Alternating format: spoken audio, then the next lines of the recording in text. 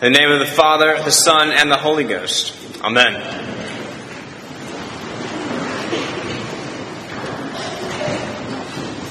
One of the most effective advertising mechanisms is the before and after photo.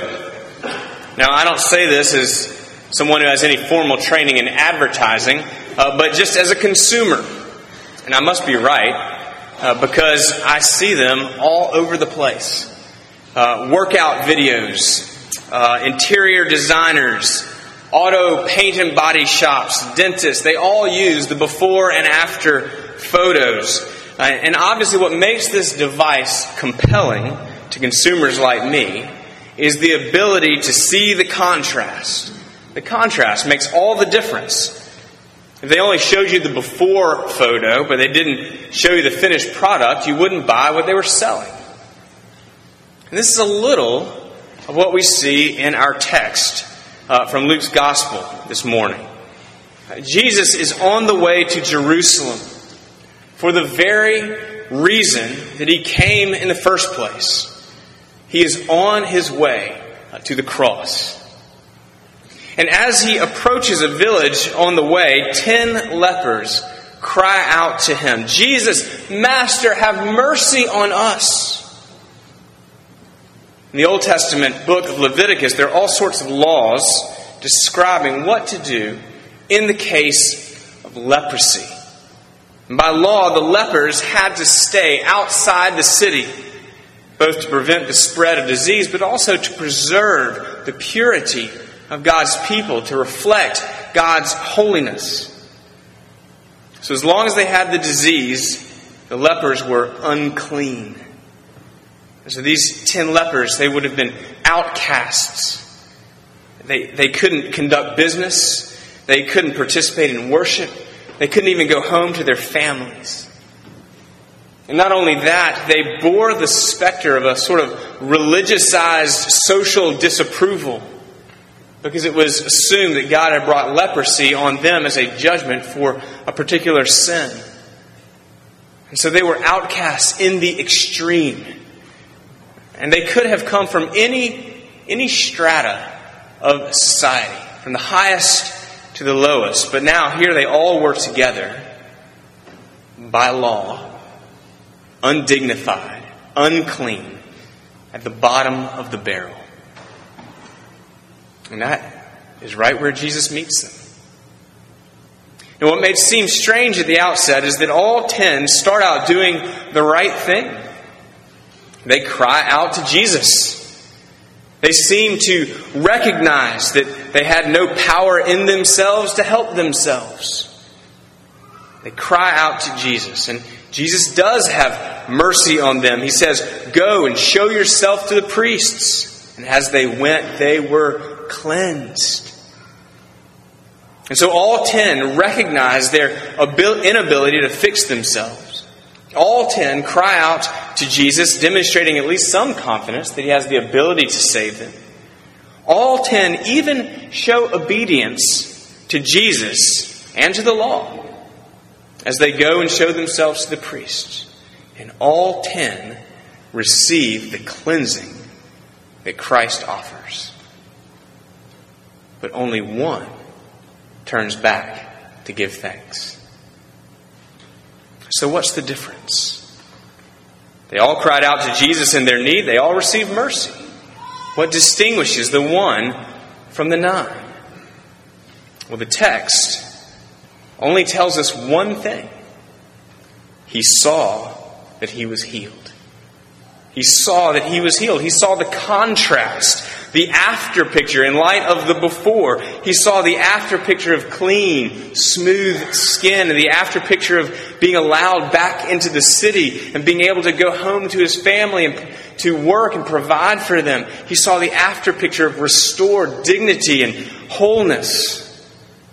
He saw all of it in light of the before picture of his sick physical condition and his social and religious exile. He saw that he was healed. Now, presumably, the 9 noticed that their skin had cleared up too, but They were simply consumers of the grace that God had given to them. They had cried out to Jesus in their time of need, and He had answered their cry, and they had even received His cleansing grace, but there was no heart change. Without so much as a word of thanks, they grabbed the healing that they assumed was properly theirs anyway, and they returned to business as usual. And they went back to board meetings and shuttling kids to piano and baseball practice, and to worry, and to people-pleasing and ladder climbing. They went back to frantically propping up their image or their reputation, trying to do it all, often at a cost to themselves and to those they loved. They returned to the hamster wheel of endless earning and proving and maintenance and management and control. It's back to business as usual. To the way of the world. The 9 received the grace of Jesus Christ, but they failed to see the after in light of the before, and there was no enduring effect on their lives. Am I being too harsh on these guys? Or am I reading something back into the text? Perhaps. But let me tell you, I know these guys. Because all too often I am these guys. You may be too. For my money, these 9 were Christians in the American South. They have some measure of belief and obedience. They know the vocabulary. They grew up in the church. They even have received the word of cleansing. But their hearts are not changed. Whatever faith they think they have has no real intersection with their lives. I can remember an episode when I was in middle school. I had a conversation with a girl who lived up the street. She was in college. Anytime I could have a conversation with a college girl, that was a win. And somewhere in that conversation, she said that she had become a Christian. And I remember thinking, what were you before? I mean, I figured I was a Christian because I was an American. I mean, I knew I was Southern by the grace of God. But I grew up in the downtown Episcopal Cathedral. And I took communion. But I never even knew that there's more available than an hour on Sunday morning. I didn't understand the before and the after, the reality of my separation from God, which was completely consumed by God's grace, and now fully whole and redeemed and restored and accepted by His word of cleansing from the cross.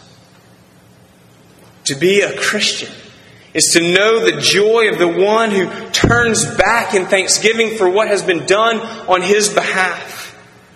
The one who sees His healing, who sees the contrast, the before and after. And we see from this man the only proper response for the grace of God. Repentance and gratitude. He turns back to Jesus and he gives Jesus thanks. I mean, that's the whole Christian life. Right there. If Christianity really is not about our performance, but about His grace and mercy from the cross and the empty tomb. If we really bring nothing to our salvation but the sin from which we're saved, then our life in Christ is joyful repentance and gratitude. We find an area where we're walking apart from Christ. We turn to Jesus and we give Him thanks. We find an area where we are ungrateful. We're not honoring Him. We turn back to Jesus and we give Him thanks. We don't buckle down. We don't rely on our own efforts. We turn to Jesus. We give Him thanks. And once again, time and again, we come under the kindness of Christ. St. Paul wrote, it's His kindness that brings us to repentance. And so if you're here this morning and you find yourself more of a consumer of God's grace than a worshiper of Jesus Christ, then take a look at the contrast between what Jesus has declared to be true about you based on what He has done for you on the cross and life without Him. wholly accepted by grace, clean, versus having to do it on your own, performance-ism, pressure. And turn back to Jesus and give Him thanks, joyfully, falling down at the feet of our Savior, before and after repentance and gratitude. Amen.